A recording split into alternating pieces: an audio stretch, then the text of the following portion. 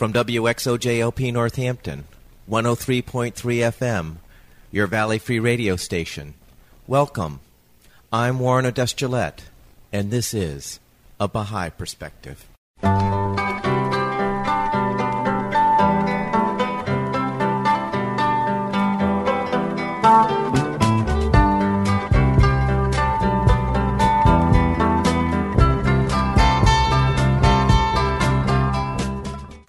A Baha'i Perspective is a radio program presenting biographical interviews of people who have chosen the Baha'i faith as a way of life. Today, I'm playing a telephone interview with Jane Faily, a Baha'i who intentionally went to a black college in the early 60s in the segregated South because she felt the need to promote racial integration. Today, she is a psychotherapist. We discuss her time in the South as well as her psychotherapy practice in the interview. I started the interview by asking Jane where she grew up and what was it like growing up there. I grew up in Ypsilanti, Michigan. That was a little town near Ann Arbor, which is the university town in Michigan. And it was a very provincial world. People were conservative, and they didn't like things that were foreign or strange. What was religious life like growing up? Well, we were the only Baha'i family in town, and people, I think, didn't quite know what to think about it. They had never heard of it. Minority of the people would be immediately prejudiced against it, but most were curious and interested. When did your family first become Baha'i? My mother became a Baha'i when I was 6 years old, and that was in 1940. What was the situation? Well, she had been a Presbyterian Sunday school teacher, and she had always been unhappy with the thought that only Christians of her denomination would be going to heaven. She was troubled about all the other people. It didn't seem fair. So when she heard a lecture about the Baha'i faith and heard the idea that all the religions are from the same God, all are true, they just came at different times in history, she was delighted and she immediately enrolled. And what about your father? My father was a skeptic. He had seen hypocrisy, especially among the clergy, both in Iran, the Muslim clergy, and also the Presbyterian missionaries of the time. And so he had concluded as a very young person that religion was something where a few clever people milked the masses, used their naive belief to enrich themselves. And it took him about 10 years to investigate the Baha'i faith and its leadership and become convinced that that was not true of the Baha'is. How was it that he was exposed to Eastern culture at that era to realize that the Muslim clergy was also corrupt?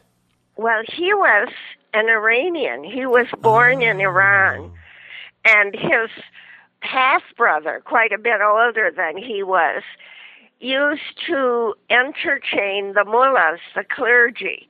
And they would come to his house, and they would take off their beards, and they would drink wine, and they would talk together about politics, all of which they should not have been doing.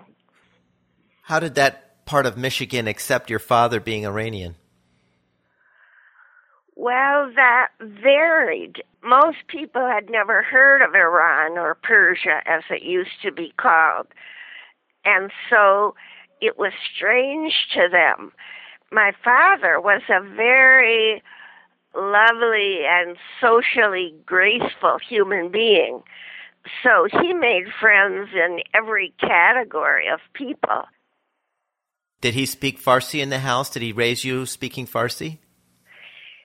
No, he did speak Farsi. His friends would come and they would speak Farsi together and laugh and laugh. Mm-hmm. But not understanding how important Farsi would be to me as an adult, he didn't teach it to the children.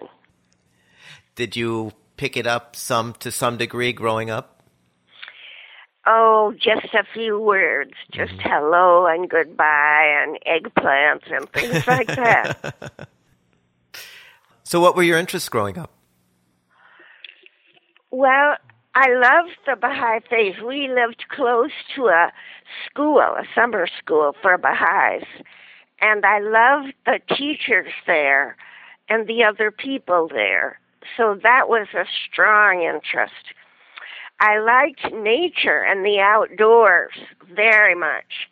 And I used to run through the woods and look for hidden places and ride my bicycle. I was a great nature lover. And what did you do after high school? Well, in high school and college, I began to think a bit about religious matters. I went to the University of Michigan, which was a very fine university, and I was exposed to great, new to me thought about the world, economics, psychology, philosophy. I was just enravished by all of it. And at that time, the train of thought was just totally materialistic. Freud was, Marx was, Sartre was. And so I had to examine my own beliefs and learn to state them well, logically, and with sound reasoning, because most people were looking at religion as a fairy tale. So it was a challenge for you to present the Baha'i faith in somewhat of a logical manner rather than in a more mystical or spiritual manner.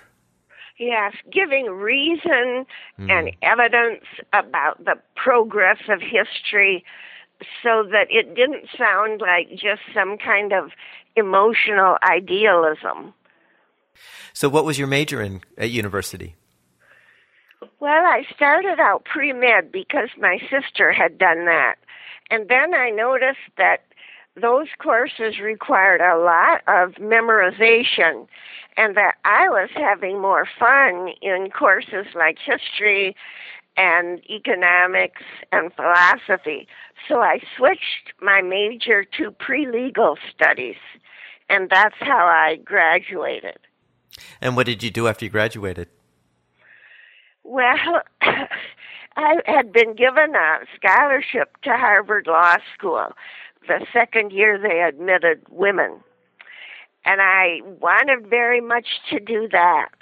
And at the same time, competing in my heart was a desire to take part in the 10-year crusade in which the central figure of the Baha'i faith had asked people to go around the world to help build Baha'i communities. Mm-hmm. So I chose to do that. I went to France and helped develop that Baha'i community. And how long were you there in France?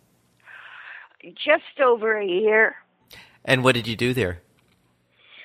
Well, I babysat. I found a very elegant family, and they asked me to take care of their 3-year-olds and 12-month-year-old daughters. So I would go with them to the park every afternoon, and we would play in the sunshine. I helped develop an index for one of the Baha'i books, which had been translated into French. That was rough going because it's difficult vocabulary. And then I went to Orléans, about 40 miles from Paris, and worked for the U.S. Army for the Department of Education for a little while.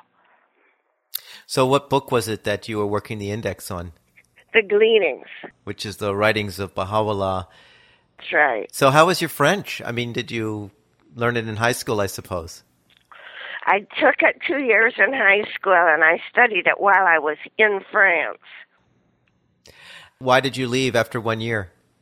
Oh, my father became ill, and I just couldn't, well, two things. It would have been almost impossible financially, but secondly, I felt as though I had an obligation to be with the family. So after you returned home, what did you do? I didn't know what to do with myself. I had wanted to go to law school, and I decided now I was too old, which is funny in retrospect. I went to a special program at Harvard that gives a Master of Arts in Teaching. So you take yard courses for half the year, and then you actually teach in a nearby school for the other half of the year. So a Master of Arts it wasn't necessarily about arts teaching. It was just getting a master's degree in education so you could teach? Well, they called it, yes, that's essentially what it was. Mm-hmm. They called it Master of Arts in Teaching instead of in Education because there were few courses in education. It was mostly about the subject matter that you were going to teach. And what was that again? What area of teaching were you going to do? I was going to do social science teaching. And you said this was a 1-year program or 2-year program? 1 year. Mm-hmm. And what did you do after you completed that 1-year program? I taught for 1 year, mm-hmm. and I found that I didn't like it. I was in Florida in a very wealthy community. It had an upper class of extremely affluent people, almost no middle class, and then the children of service workers, gas station attendants, laundry people. And it was a strange society, and this was soon after the era of McCarthyism, and the schools were very frightened that you might teach something. Well, they took Hemingway's books out of the library because he had fought in the Spanish Civil War. So it was an atmosphere I did not like. So what did you do? Well, I was very interested in the civil rights movement, and I got a scholarship to study counseling. You could choose any university in America, but I chose the black school in Atlanta called Atlanta University, and I got my master's in counseling there. And how many white students were there? Oh, I think there were about 6. I was the only one who realized it was a black school when I signed up. The others didn't know what kind of school it was, and they were sort of shocked to find themselves at Atlanta University. So then what attracted you to Atlanta University of all the schools in the U.S.? Well, I wanted to go to a black school. I wanted to be part of the group of Baha'is in the South who were taking an extra step to be part of an integrated environment. So that was my goal. Was this like the late 60s? Early. I went there in 1962 and graduated in 1963. So it was just the early whisperings of the civil rights movement. What was your experience as a Baha'i during that era of race relations? It was thrilling to be a Baha'i during that time because when a group of Baha'is would gather together, it was a mixed group. And just to do that, kind of broadcast our principles to all the people around us, just our sense of community with one another. And then, because Baha'u'llah said humanity is one, being in integrated atmospheres gave me an experience of the oneness of humanity, and that was thrilling.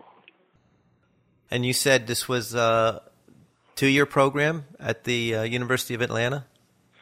It was 14 months, I think, from June to the next August. Mm-hmm. And then what did you do after that? After that, I got married, and I tried to figure out what to do with myself because I really didn't like the atmosphere of the public schools. And I decided on psychology. I had tasted that in the counseling program. And so I got a scholarship to the University of Georgia and got my PhD in psychology.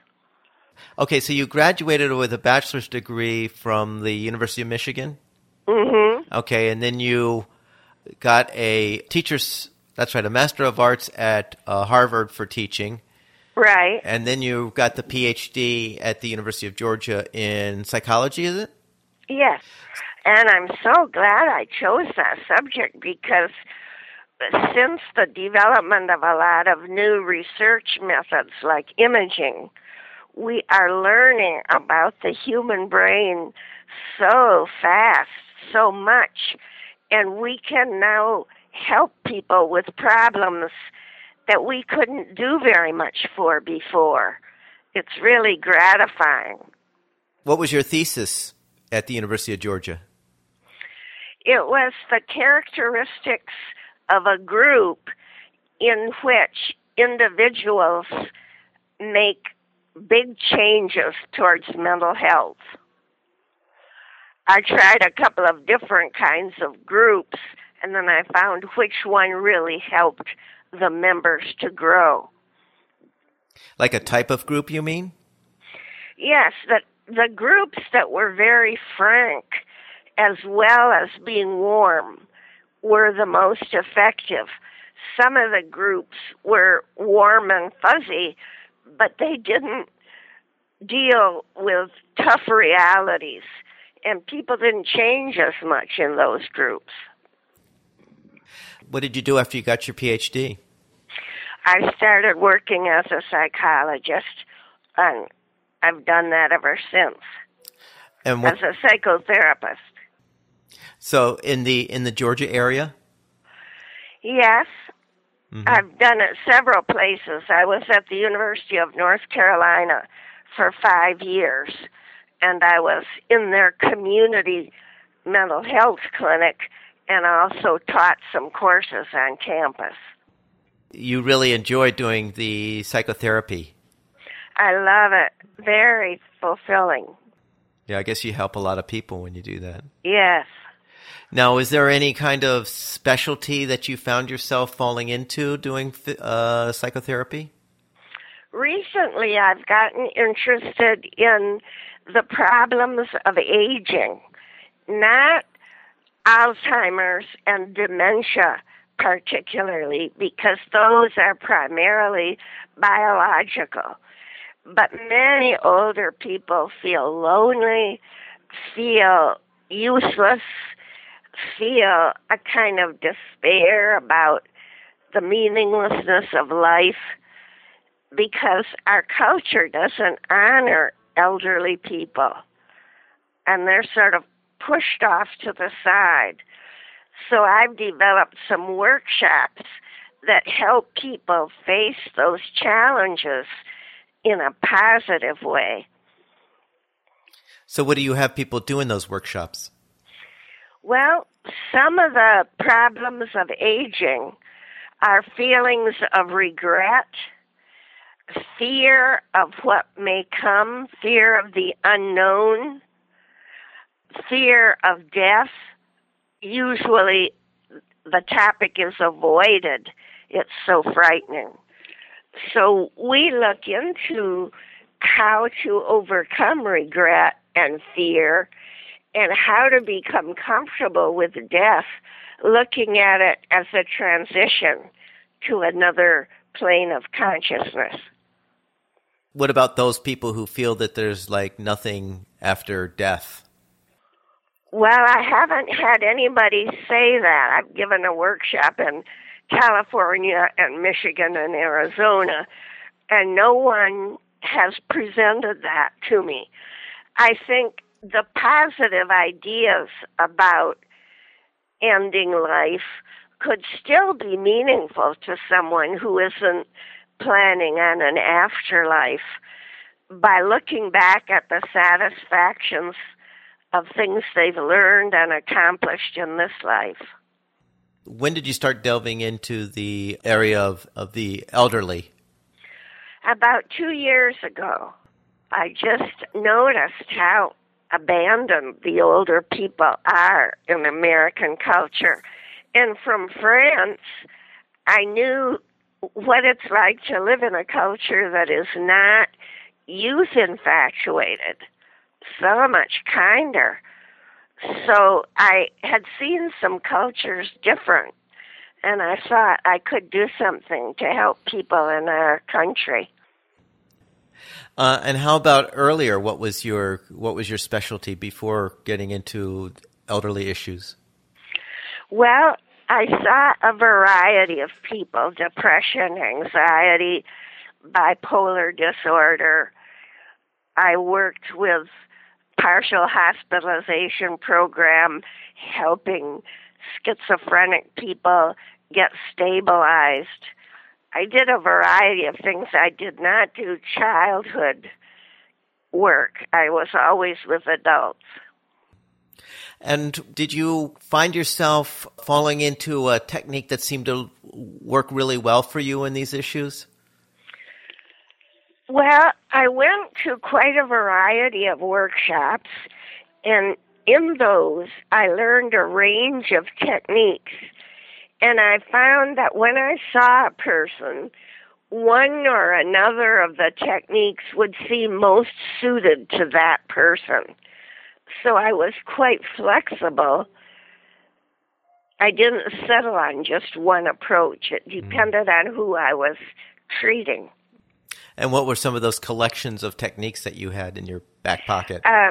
Gestalt technique, and I don't know if there's one word for it now, but body-centered therapy is another one. And trauma reduction therapy is another one. Can you give us a quick description on each of those? In Gestalt psychology, the psychologist is very sensitive to the wholeness of the person. And any discrepancy in that wholeness gets her attention. And she finds out what's that about and does dream work and some other things in order to restore a balance. Trauma reduction, we have learned now, as I was saying, our research has shown us ways to help a person get over post-traumatic stress syndrome, how to relieve the terrible anxiety that stays with people after a trauma.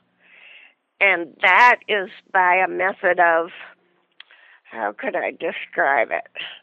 Well, having them re-experience bit by bit the trauma, and after each bit, bringing themselves back to a state of calmness.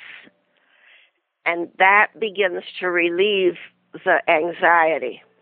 Body-oriented is a fascinating set of technologies where we are very observant of the body, the gestures of the person, where the tensions are, and we help the person to become aware of those same things. Be aware that they're clenching their teeth or their stomach is twisting.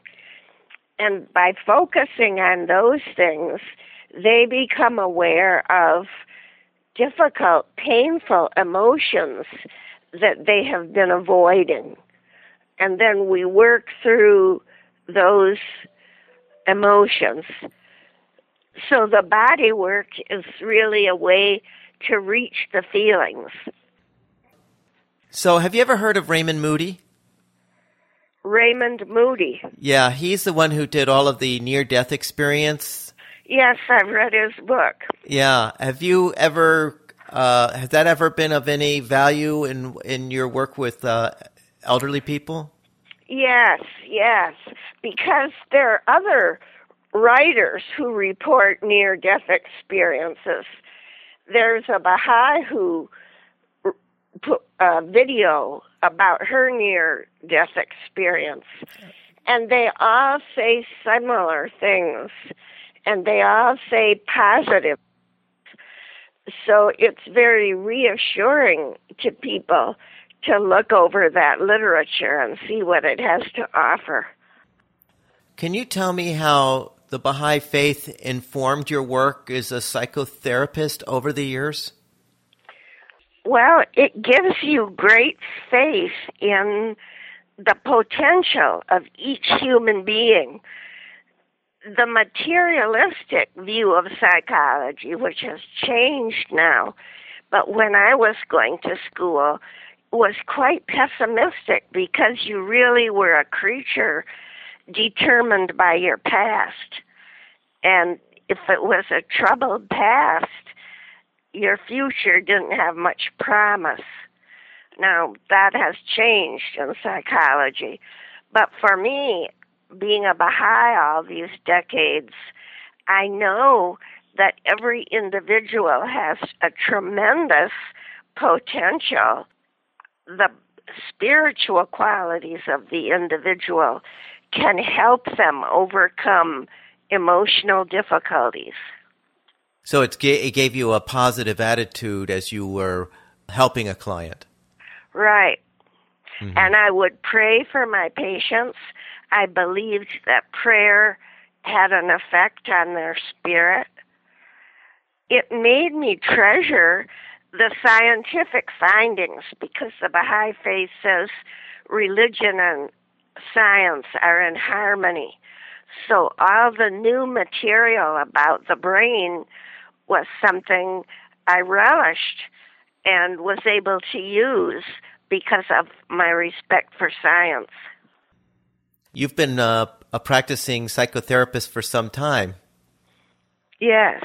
So you see yourself doing this indefinitely? Yes, I'm semi-retired now, and I love it. I have just enough psychological work to be interesting and to keep me moving forward in my techniques, and then not enough so that it feels like a pressure or difficult. I'd love to do that forever. Jane, one of the tenets of the Baha'i faith is independent investigation of truth, where one does not just follow in the footsteps of their ancestors or parents in the religion that they grew up in. Yes. And in your case, where you were raised as a Baha'i, was there a point in your life where you realized, I'm no longer following the faith of my parents, but I'm following a faith that I own?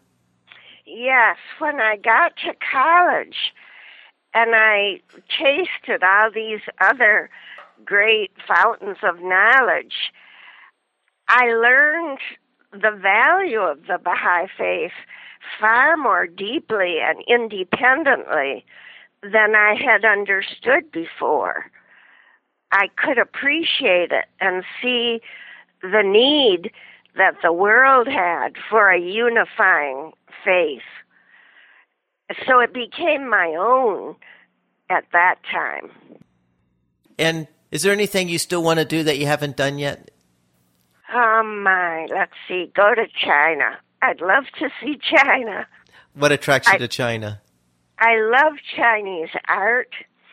I'm fascinated with the ancient civilization, the things they discovered so long before Europe, and its otherness, the fact that their culture is so different from ours.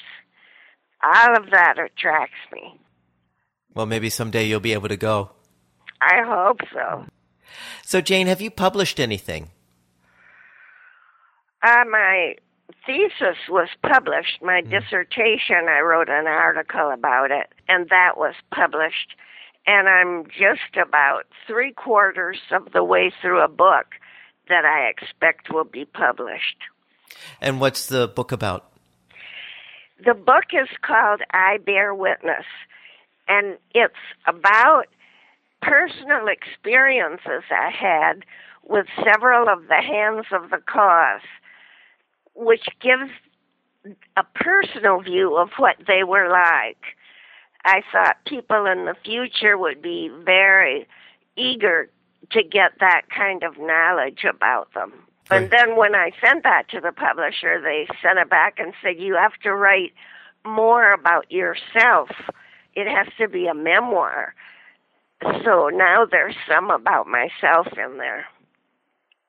Anything about yourself that you haven't covered in this interview? Well, I grew spiritually from childhood and college and on and on.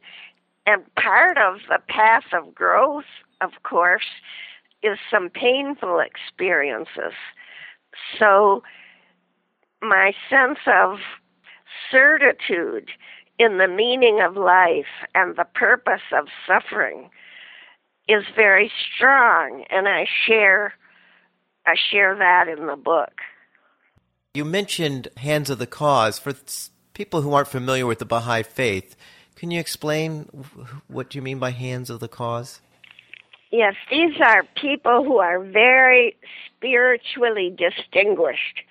They are appointed by the center of the faith, and they're very different from one another, different professions, different countries and languages, and different outstanding spiritual qualities. And what they did, in my experience, was share their spiritual power with all the rest of the Baha'is and non-Baha'is when they spoke or told stories or whatever, so that we could understand through experience what some of these words meant, like meekness and power, compassion.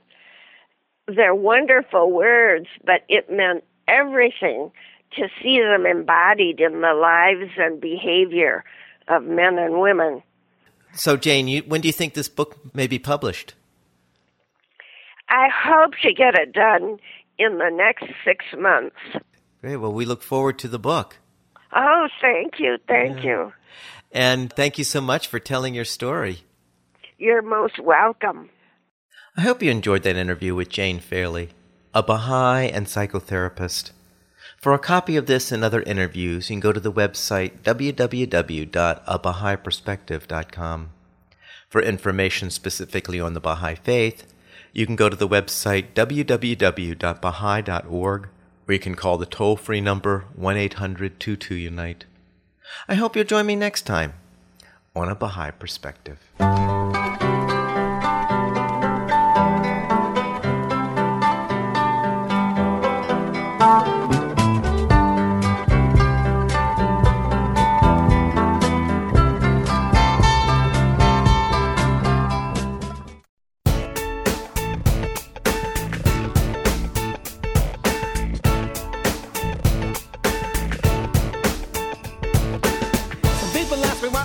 On the bright side, when there's so much going down on the other side, it's like I live in a bubble with no trouble and problems don't exist.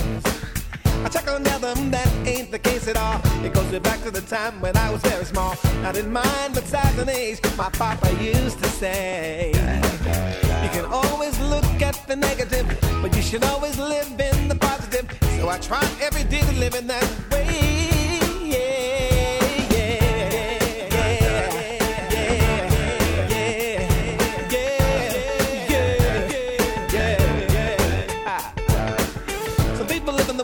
And what they could have been, as opposed to living in what is and how much they can, and be the first to complain about nothing in life going their way. The attitude's dead and I can't do nothing about it. And they're happy with just breathing in and out. The ones that when you say let's go make a difference, they'll say nah, that's okay. So I don't waste time on the flip side, cause I do know the real on the flip side. And I'm crystal clear every day. That's why I say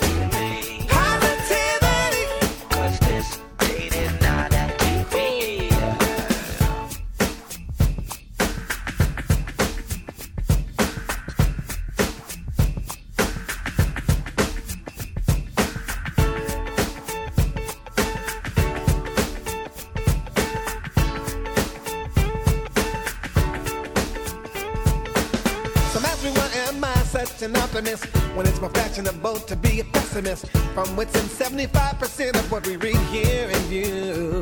Well, I used to have a friend named Minnie Riperton who used to always say when she was living, like fine wine, I like seeing the glass of life as half full and half empty. I'm not saying sometimes life can be rough, but never to the point of me saying I've had enough. Long as my heart beats, I'm giving up. That's why I say every day, yeah, yeah, yeah, yeah.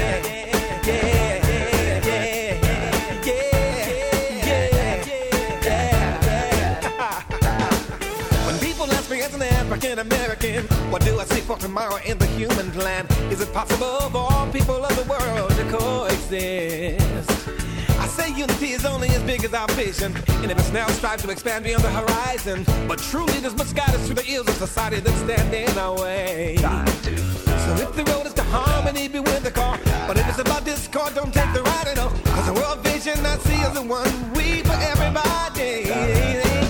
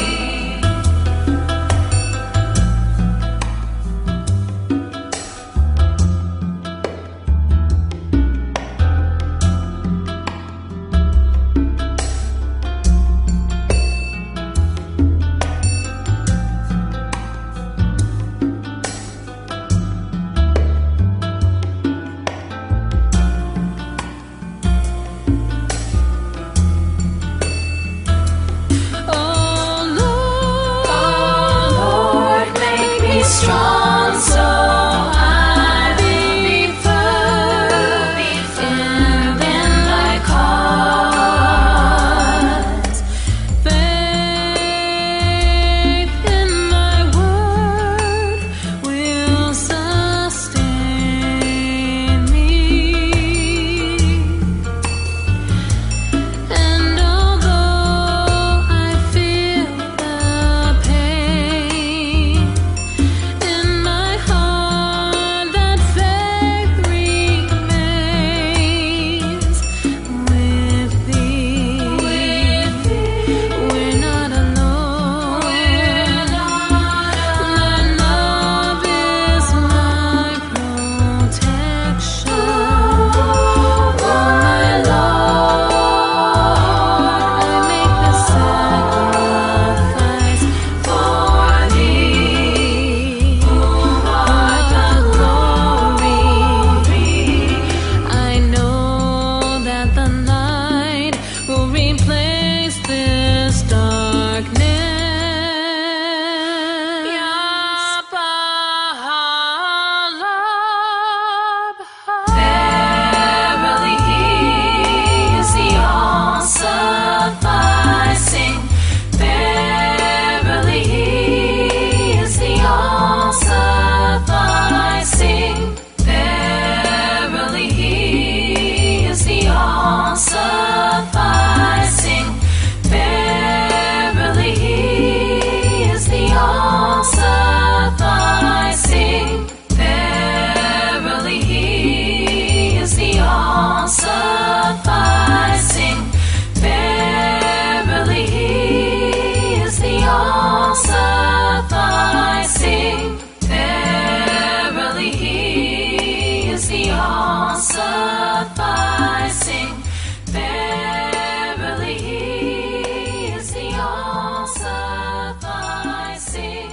Verily He is the all-sufficing. Verily He is the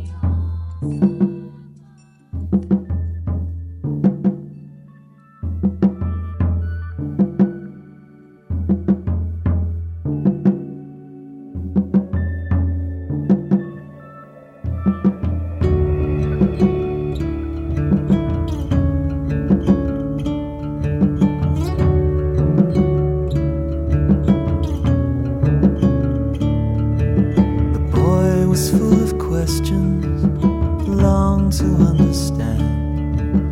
But brains grow, spirits shrink. We no longer want to have to think. We'd rather veil the unknown with a drink.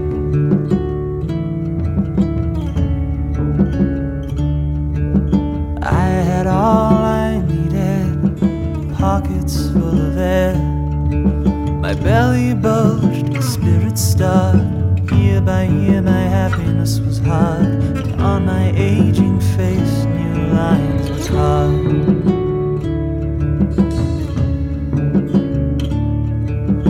It's so easy in hindsight.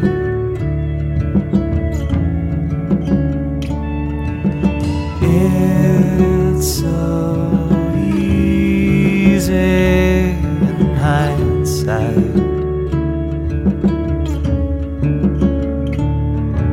My cup was brimming over with blood of petty pains. It soon fell, emptied out. Romance and recognition lost their clout and left a space for love to end the drought.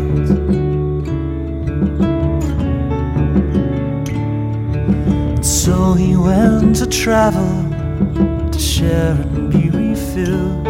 As planes rise, cares descend from squatting in the dwelling of the friend, and open wounds of lifetime start to mend. Futures and beginnings seem to blend. I breathe in and my neck hair stand on end.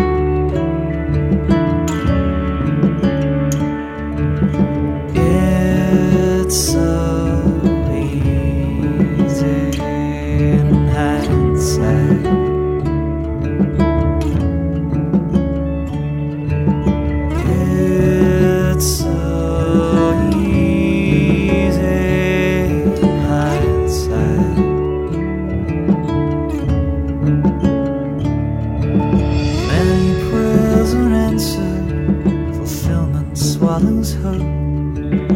hearts swirl and think they've earned a happiness the ignorance have spurned, and call their saving graces lessons learned. Behind my walls of wisdom I shut out all my friends. Trials come, powers leave, I crawl into indulgence for reprieve. I wonder if my faith was make-believe.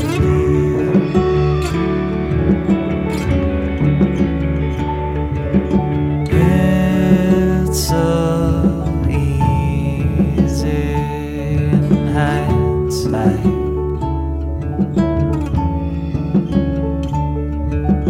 It's so easy in hindsight. I'm called to by an angel who lives on Diet Coke. Way out, I'm in. He helps me get some sunlight on my skin. It melts away that shame called fear of sin.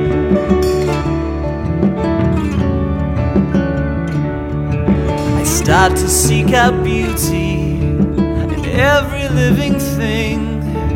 Sparks tempt, fingers singe, when thankful sipping turns to midnight binge. The falls and get-ups on which real lives hinge.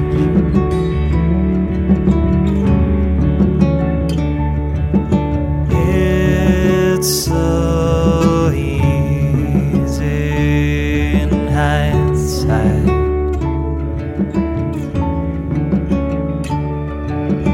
It's so easy in hindsight.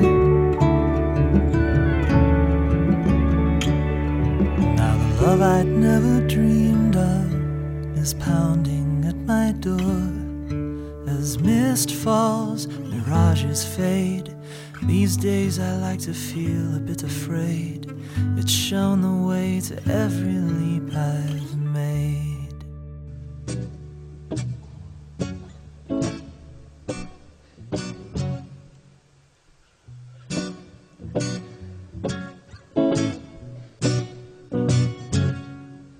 Oh Lord, make me a hollow reed. Oh Lord, make me a hollow reed. Oh Lord, make me a hollow reed. Oh Lord, make me a hollow reed. Oh Lord, make me a hollow reed. Oh Lord, make me a hollow reed, from which the pit of sound hath been blown, from which the pit of sound has been blown, that I may become a clear channel, oh, that I may become a clear channel, through which thy love, thy love, thy love may flow to others. Thy love, thy love, thy love may flow to others.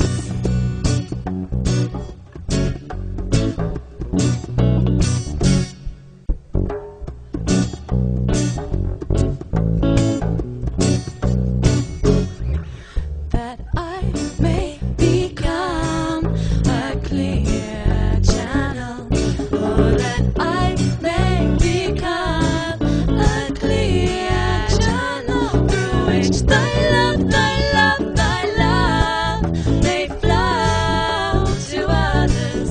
Thy love, thy love, thy love may flow to others.